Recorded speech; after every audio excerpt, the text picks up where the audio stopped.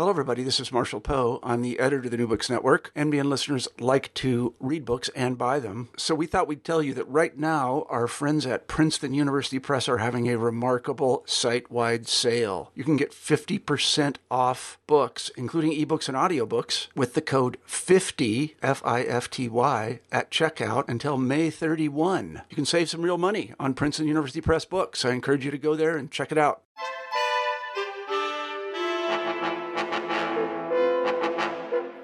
Hello and welcome to New Books in Eastern European Studies, a channel of the New Books Network. My name is Jelena Golubovic, and today I will be talking with Ivan Simic about his very new book, which just came out this year, 2018, from Palgrave Macmillan. The book is called Soviet Influences on Post-War Yugoslav Gender Policies. When communists came to power in Yugoslavia after World War II, they based their new system on the Soviet model. They initially looked towards the Soviet Union as a kind of socialist utopia and that they hoped to achieve in Yugoslavia. But after the split between Tito and Stalin over foreign policy disagreements in 1948, Yugoslav communists had to carve their own path forward. So Ivan Simic's new book looks at this historical moment through the lens of gender policies. He asks, how did the Soviet model influence Yugoslav gender policies after World War II? What were the many challenges of applying these policies in the Yugoslav context? And what happened to Yugoslav gender policies after the Tito-Stalin split? So, Ivan, I hope this was an adequate introduction to your exciting new book, and thank you so much for being on the show. Yeah, thank you for having me. The first question I'd like to ask you is just to tell us about yourself and how you came to write this book. Well, I'm currently a postdoc fellow at Carleton University in Ottawa, in Canada. Before that, I was briefly at the University of Calgary, and that was after finishing my PhD at University College London in the UK, where I actually did most of the research for this book. And this book actually originates in my PhD thesis that I did during my time in England at UCL and CEAS. So it was a product of,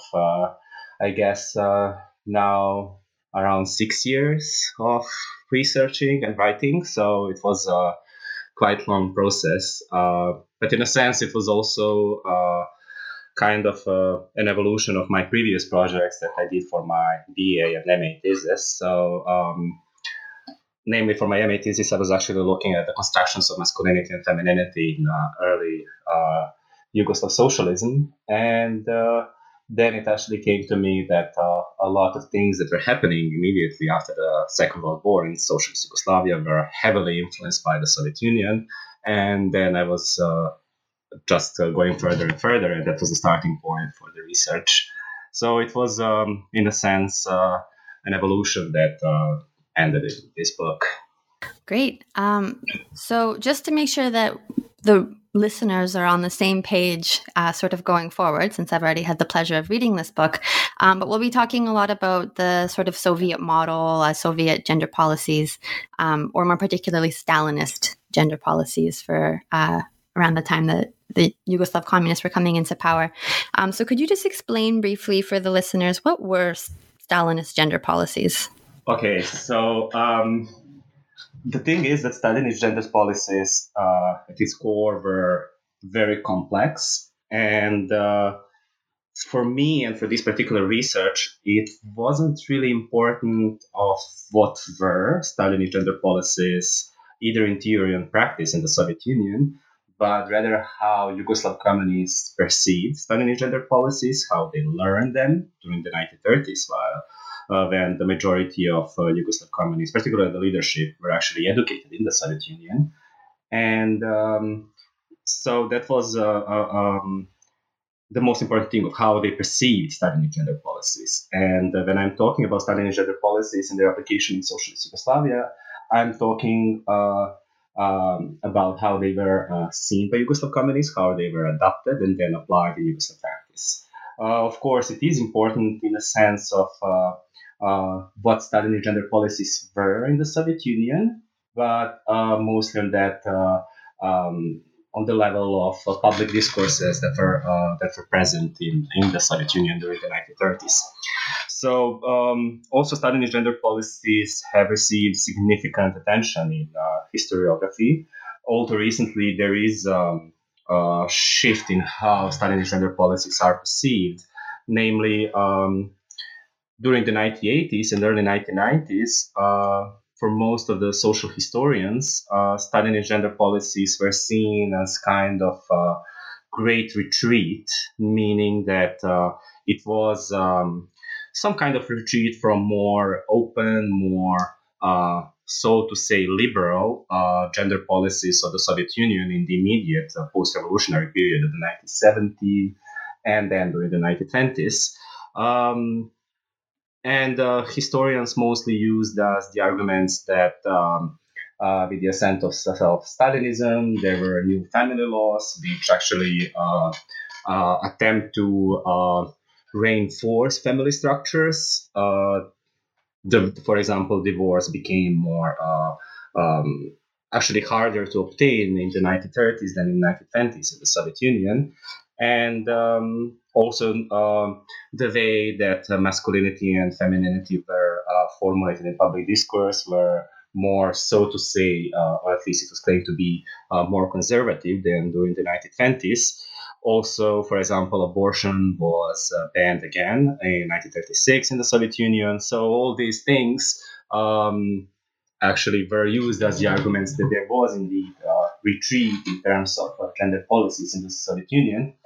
However, more recently, few gender historians, for example, Elizabeth Wood and also David Hoffman, but he's not a gender historian, but anyway, they try to show that Stalinism as such was not a retreat, and that Stalinist gender policies were certainly different than in the 1920s, but that they were not retreat neither in its intention or in its consequences. They were equally revolutionary, and the retreat would mean, for example, returning to the pre-revolutionary state, which certainly was not the intention of Stalinist gender policies. Also, Elizabeth Wood, for example, showed that even during the 1920s, and then gender policies were considered to be more open and free and liberal, that even then not many Bolshevik leaders were very interested in gender equality, and that there were many other concerns that occupied the Bolshevik leadership, and that actually what was promoted in public discourse was equally sharp distinction of what was appropriate femininity and what was appropriate masculinity and so on, so that actually that retreat was not sharp as it was previously claimed. And now we are coming to Yugoslav communists, but also other Eastern European revolutionaries who were in Moscow during the 1930s, is that they actually never noticed any retreat in gender policies. And one argument that I'm using is that even after 1948 and after the conflict with the Soviet Union, even then when Yugoslav communists tried to at least rhetorically distance themselves from Stalinism, they never observed that there was a retreat in gender policies during the 1930s. So in a sense, Stalinist gender policies that Yugoslav communists adopted were a mixture of what was happening in the Soviet Union during the 1920s and what was happening during the 1930s, and how they actually interpreted those gender policies. Yeah, I think one of the good things about your book, when you're talking about the Yugoslav case, is you don't give this view that after communism, gender policies were just better and better and better, that it actually was so much of a back and forth, and progress was made and then sort of taken away depending on these sort of micropolitics happening within the party. But before we go into talking more about what Yugoslav gender policies look like after World War II, could you explain for the listeners what gender policies and gender relations look like in Yugoslavia before World War II, or sort of in the interwar period? Yeah, that's another important thing, that no matter how gender policies in the Soviet Union were during the Stalinist period, they were not conservative at all as compared to what was the dominant in interwar Yugoslavia. So, namely, Yugoslavia was formed in 1918, and Economically, it was very underdeveloped.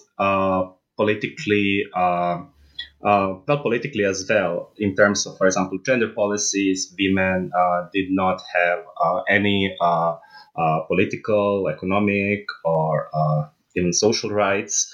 But also, interwar Yugoslavia was a sort of legal mess, so to say, because there were no attempts to make uniform legislation for the entire country, meaning that, for example, in Serbian part of Yugoslavia, and in terms of gender relations, that's quite important, the old Serbian civil law from 1844 was still in use, and according to that law, women were legally equalized with minors and without any political social rights, while men were pretty much openly, that's how it was framed, were defined to be heads of the family and those who are to decide about pretty much everything regarding women's lives. In other parts of Yugoslavia, there was also old Austrian civil law, which was equally unfavorable to women. For Muslim population, there was Sharia law in power, and only in very small part of northern Yugoslavia, in Vojvodina, there was all Hungarian civil law in power, which is interesting because that's the only one which allowed divorce to exist. So this entire mess actually meant that divorce was super hard to obtain in pretty much the entire country, that interreligious marriages were very rare, and for the entire country, women did not have any political and economic rights. Also, for the vast majority of the country, women also did not have, so to say, educational rights, meaning that many universities and many degrees were closed to women, they were not giving them diplomas, and so on.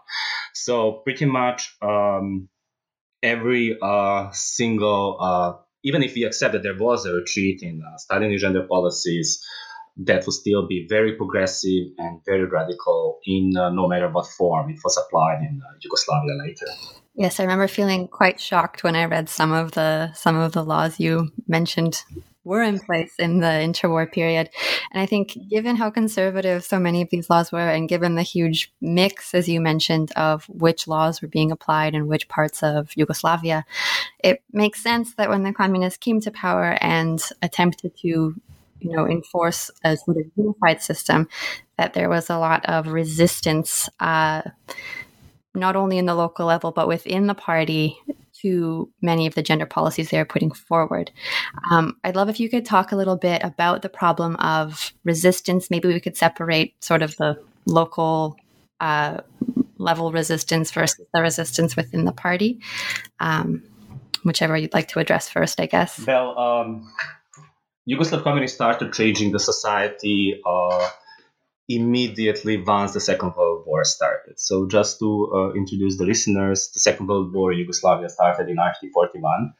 And the Yugoslav Communist Party at that time was not really big, but very well organized conspiratory organization, which was working underground for previous 20 years because it was outlawed in interwar Yugoslavia.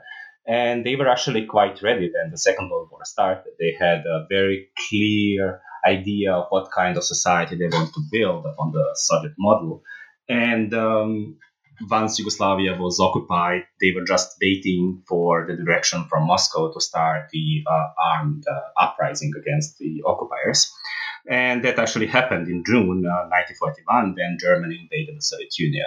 And immediately after that summer of 1941, Yugoslav communists started to radically change the societies. And already in early 1942, they made this so-called Foča Ordinance, which for the first time gave equal political rights to women in the partisan communist units, meaning that for the first time, Yugoslav women could vote and be elected for different posts in the liberated areas.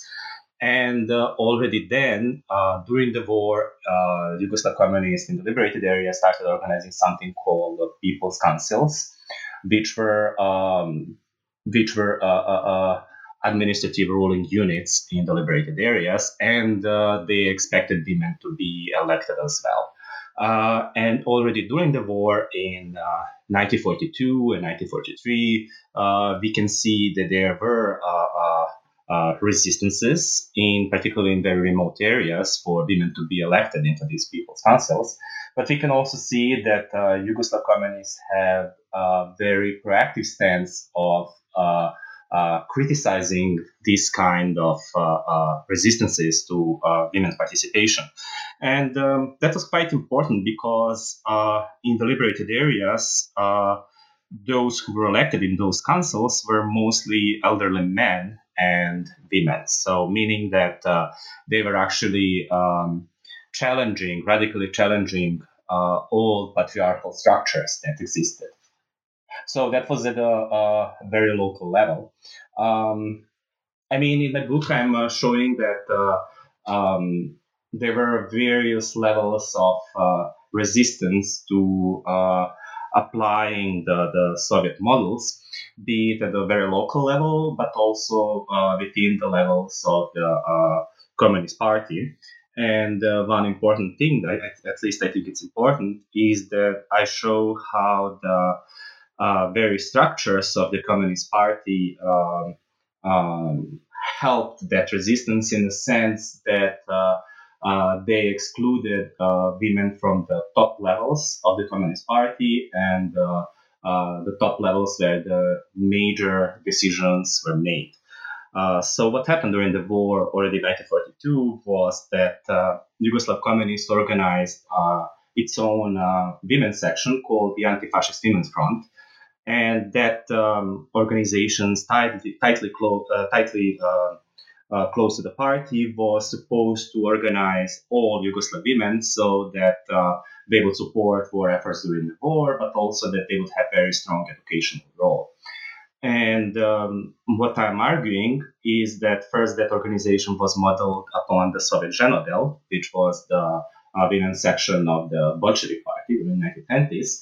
And I'm also showing that the very fact that from the beginning of the war, Yugoslav communists considered women to be a special case, or those who need special attention, and those who are not default warriors, revolutionaries, and even citizens, but those who actually require to have a separate organization, that by designing something like that, they deliberately channeled women's political activity within such organization, and which seriously impeded their political activities through the party and at the very top levels of the leadership. Yeah. So there were multiple levels of resistance. This anti-fascist women's front you mentioned, it's such an interesting case. You also discuss how they were they were excluded from the top levels of the party structure, but they were also mandated with taking care of social issues and not more political or foreign policy related issues. What were some of the social issues that they were handling, and what kind of changes were they able to actually affect through this organization? So that was from the very beginning, I think, imagined to be an organization that would help broader goals of the party. And since the party organized the society in a very hierarchical the system they organized is usually called political monism, in which there was only one political party, and there was also something called People's Front, which was ruled by the Communist Party, and all these so-called mass organizations, including the Anti-Fascist Women's Front, were part of that People's Front, meaning that they were pretty much ruled by the party and following all the party's policies. And already when it was clear that the war is coming to an end in 1944 and early 1945, the Anti-Fascist Women's Front was directed towards more social issues. First of taking care of hundreds of thousands of homeless children and of children of fallen fighters and so on. They also had a very important role in those first years of just very basic things of trying to organize supplies in the cities, in the countryside, and so on. And later, whenever the party needed some kind of broader support from women, for example, regarding industrialization, regarding the conflict with the Soviet Union or collectivization of the countryside, they would call the Anti-Fascist Women's Front to work with women and to ensure that the party is supported amongst the women. And that was also one of the reasons why I think, at least, that the Anti-Fascist Women Front contributed to that exclusion of women from political decision making. Of course, the other reason was that I'm not really sure that there was ever any how to put it, any desire by the top levels of Yugoslav Communist Party's leadership to include more women into the forums where the real political and economic decisions were made. And since it was a very hierarchical structure leading to Josip Broz Tito at the very top, it was Josip Broz Tito and his closest mates who were Ranković, Kardelj, and Gilas, and then leading to the Politburo of the Communist Party, and there were no women in the Politburo of the Communist Party, and then leading to the Central Committee of the Communist Party, and they're just going down through the structures. And in these structures, there were a very limited number of women. For example, in the Central Committee after the war, there were only 2 women who were admitted in 1940, Vida Tomšić and Ksenia Babović, and even they were often forced to work on the so-called women's issues. And first Ksenia Babović and Vida Tomšić were both presidents of this Anti-Fascist Women's Front. And it might be good to clarify here. You discuss in your book that, the Anti-Fascist Women's Front, even though it was charged with women's issues and with, the emancipation of women in society and so forth, it really couldn't be called a feminist organization. And you discuss some sort of internal debates between women, some who were taking a feminist stance, others who were sticking to sort of the party line. Could you clarify a bit sort of the difference between a feminist organization and a communist gender organization? Yeah, so the organization was super important to so many women, and it was huge. At some point, it had more than 1 million women in its ranks. It had offices in very remote areas, in very rural villages, and the organization provided very valuable support to women who wanted to be part of the new socialist regime and who wanted to show that they're good communists and so on.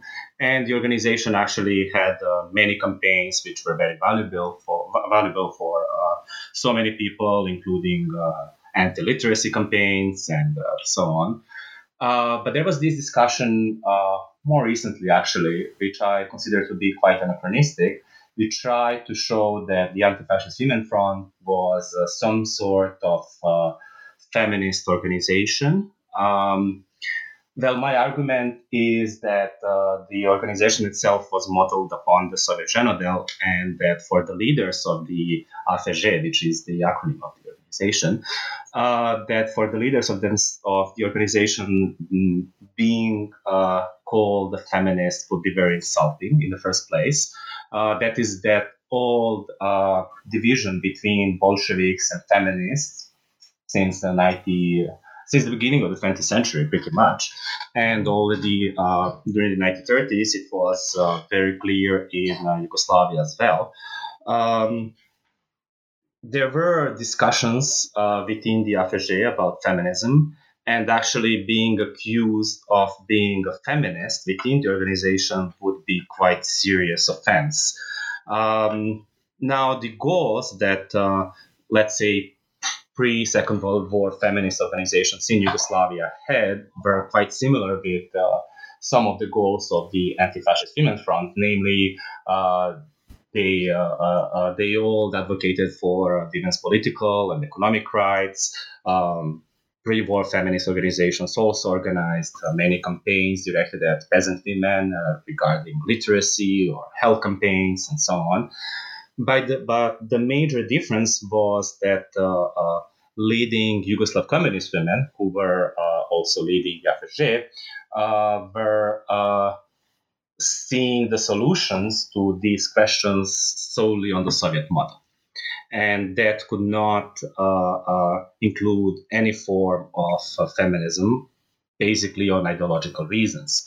For example, Vida Tomšić, who was one of the most important Yugoslav women of the 1940s and 1950s, always claimed that, and that was the old argument, always claimed that feminism actually separates women from the working class, and that has no place in Yugoslav socialism.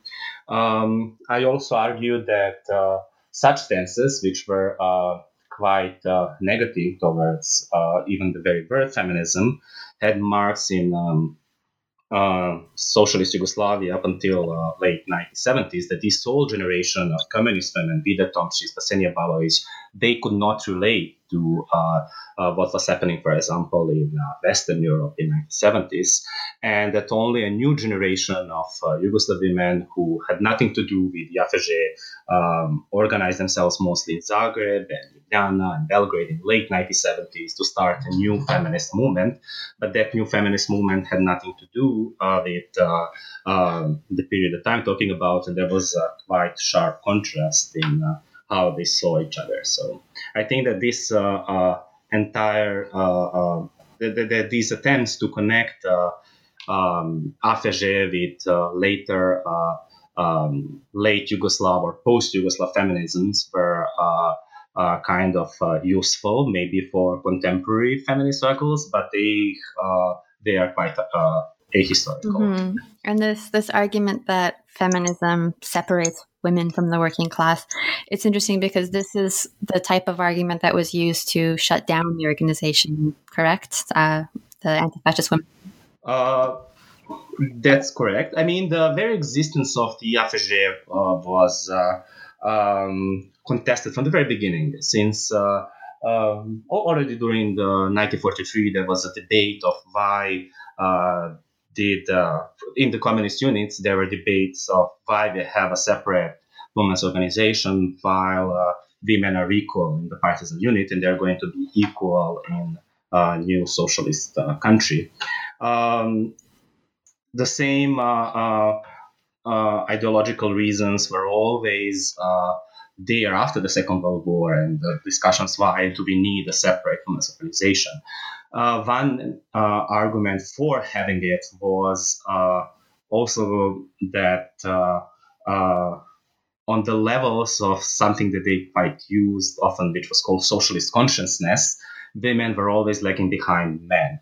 And that since women were so backward, and particularly peasant women and so on, that there is a need for a separate women's organizations who will work with these women so that they will catch up with men on that imagined hierarchy of socialist consciousness. And then once the socialism is fully built, there will be no need for having a separate female organization. Now, these were all ideological arguments, and they were actually used in 1953 when the YAFEG was dismantled. Namely, Milovan Djilas said, the YAFEG Congress said that there is no need for separate female organization, that they should work together on political issues, that they can organize the decentralized female societies to work on specific issues, for example, regarding children and social care and so on. But on political levels, there is no need for a separate female organization. And it's quite interesting because Lazar Kaganović from the Soviet Union used completely the same arguments in 1930 when they dismantled Zhenodel in the Soviet Union. So the ideological reasons were quite important. But they also argued that the YAFEG created many enemies, particularly among the lower rank and file men and communist men, with their own activities, and particularly when they attempt to challenge at the local level all patriarchal hierarchies that also contributed that the AFEJ was not very popular amongst men as well. So I guess it makes sense. I'm happy you brought up these hierarchies in the socialist imagination. I do have a question about that I'd like to ask you in a minute. But first, I wanted to ask you about motherhood and sort of the role of women as mothers in socialist ideology. Because as you mentioned, during World War II, women fought in the partisan movement. After the war, they were physically called on to rebuild destroyed infrastructure. They moved into industry jobs after the war that had previously been closed to them or just been considered male realms. So communism gave a lot of new roles for women, but soon after the war, the role of women as mothers began to be emphasized again, and this some of the jobs that had become open to them then became closed to them. So I'd love if you could elaborate on sort of this tension between the roles that women were assigned. I think that the issue of motherhood was quite important even during the war. It is true, and it's quite an interesting phenomenon that so many women participated in armed struggles of the Yugoslav partisans, and many of them actually were in combats and earning officer ranks and medals and so on.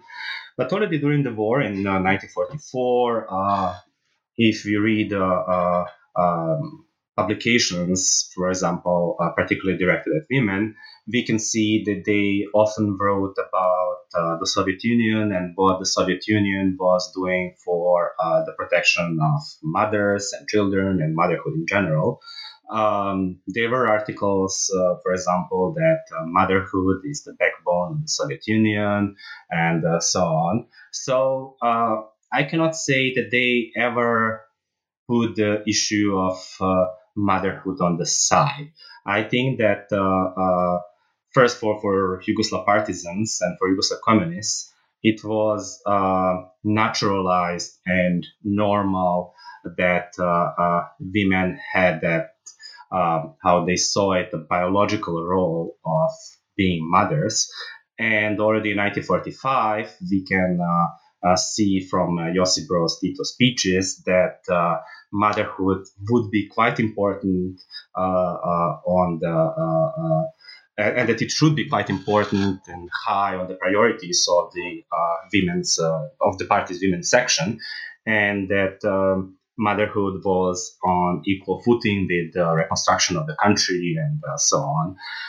So that is another thing that I'm bringing in the book, that it's that there was no, so to put it, re-traditionalization of Yugoslav communists after the split with the Soviet Union and with the Yugoslav self-management. On the contrary, that motherhood was always placed quite high by communist men, namely by Josip Broz Tito, and that he was often the one who was deciding on what kind of gender role and to what extent Yugoslav women can and are allowed to challenge existing gender hierarchies.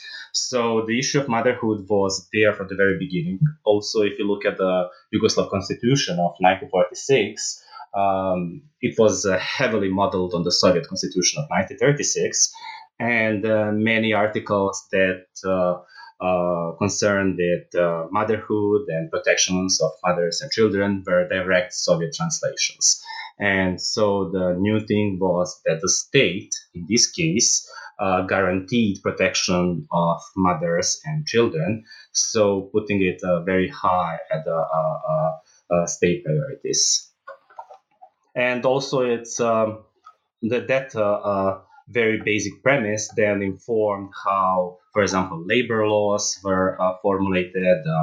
It also informed of how the women's section approached collectivization, for example. It also informed how they approached youth sexuality and how they saw sexuality in general. And so the way that motherhood and fatherhood was actually very rarely mentioned. So it was mostly about motherhood and the new generation of Yugoslav communists, which was a duty of women and not really of men. Yeah, you make a great point in your book that in this way the state sort of seemed to use women in this opportunistic way, where when they needed hard labor done, they would ask women to step forward and do the hard labor, and then later when they needed more attention towards, or I guess they never stopped needing attention towards, but when it became re-emphasized, the importance of child rearing and so on and so forth. Well, the country was heavily devastated during the Second World War. Apart from Poland and Germany, but out of allied countries, and the Soviet Union, I don't think that any country was so devastated. And the party engaged in rapid reconstruction first, and then in 1947 they launched very, very optimistic industrialization project based on the Soviet model.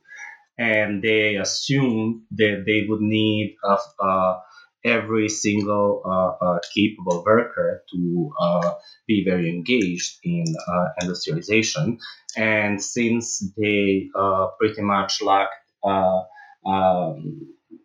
any mechanization for that, they had to rely on crude workforce. So they also assumed that that there would be a shortage of male workforce, and that they had to engage and bring more women into industry. And that actually opened many possibilities for women in 1946 and 1947 and in 1948 as well. During this period of rapid industrialization, many women found employment in jobs that were previously, particularly in the interwar Yugoslavia, completely unimaginable that women would work there. And also industrial schools had to open places for female youth and so on. But at the same time, as you mentioned, there was always this thing that women were supposed to be mothers as well, besides being workers.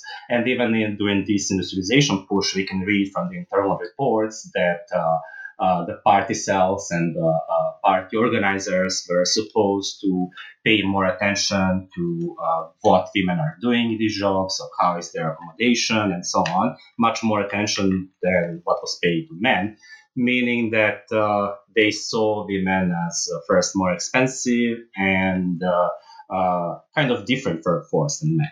And then when the economy, after the conflict with the Soviet Union and the blockade from the East, and the economy kind of contracted, women were the first to lose jobs. And then we can actually see how these patriarchal stances were not really challenged, and local level. So, for example, for the local unions, where many union leaders actually saw it normal that married women should be fired first if there are too many people employed in the factory, and then other women, and only at the end that men could lose their jobs.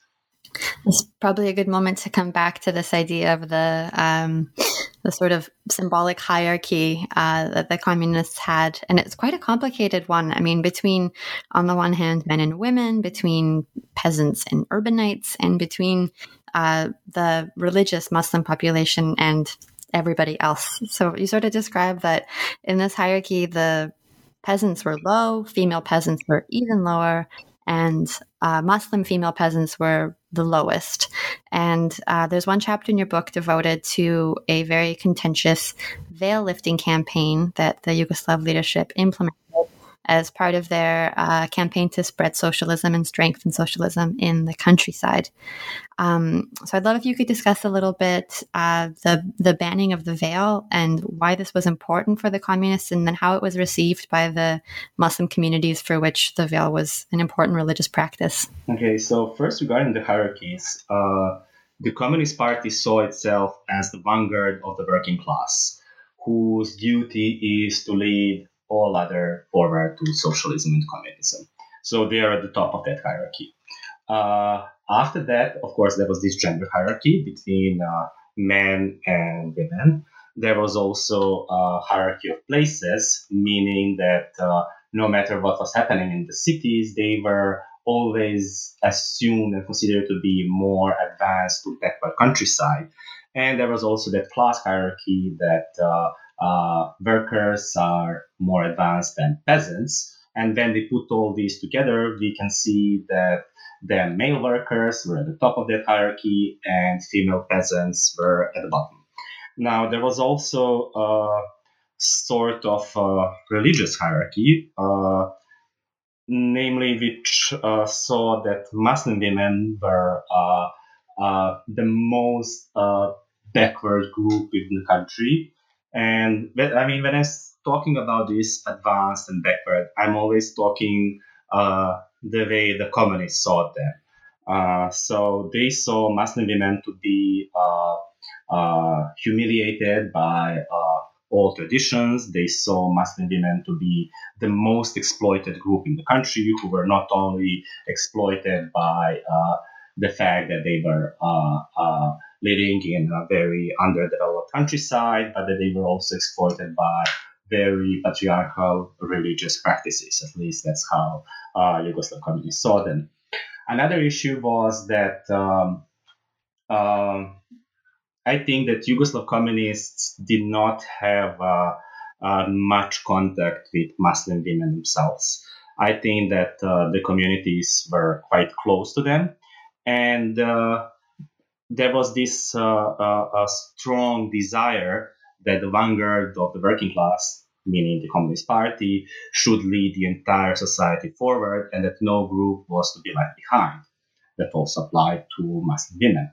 Another problem with Muslim communities was that many, not all, but many Muslim women in Yugoslavia wore the veils, which in Yugoslav case was mostly full face and body covering.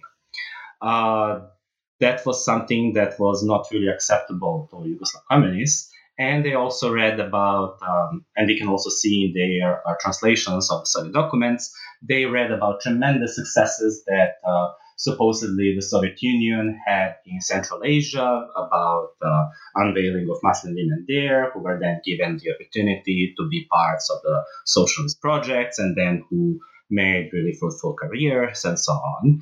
And since Yugoslav communists were never, in any case, less ambitious than their Soviet mentors, they pretty much expected the same to happen in socialist Yugoslavia.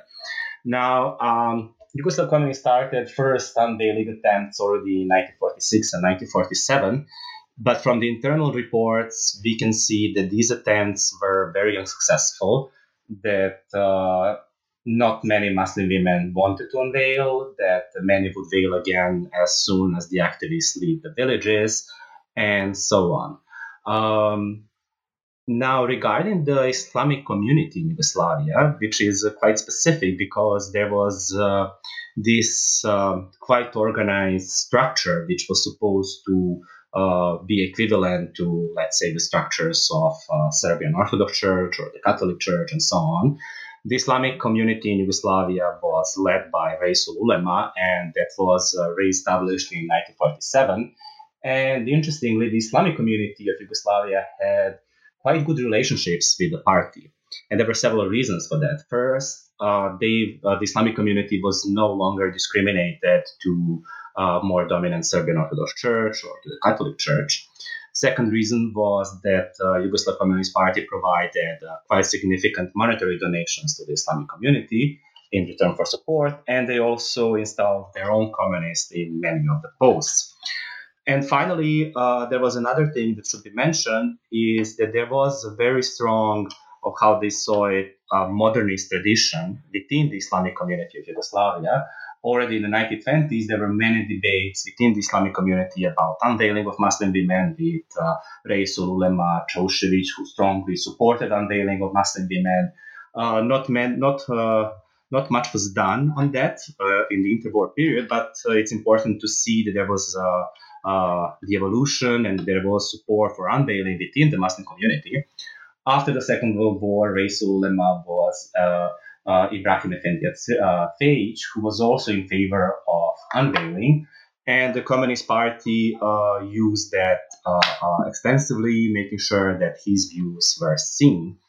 But even that didn't really ensure that unveiling was really happening in practice.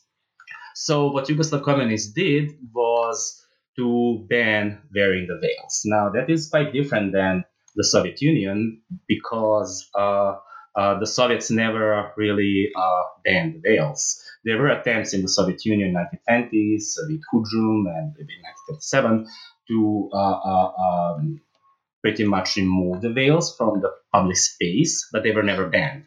Yugoslav communists so went a step further, and in 1950 they banned wearing the veils, and it was so done by the law, meaning that not only women who wore the veil could be punished, but also men who, by any mean, put any pressure on women to wear the veil.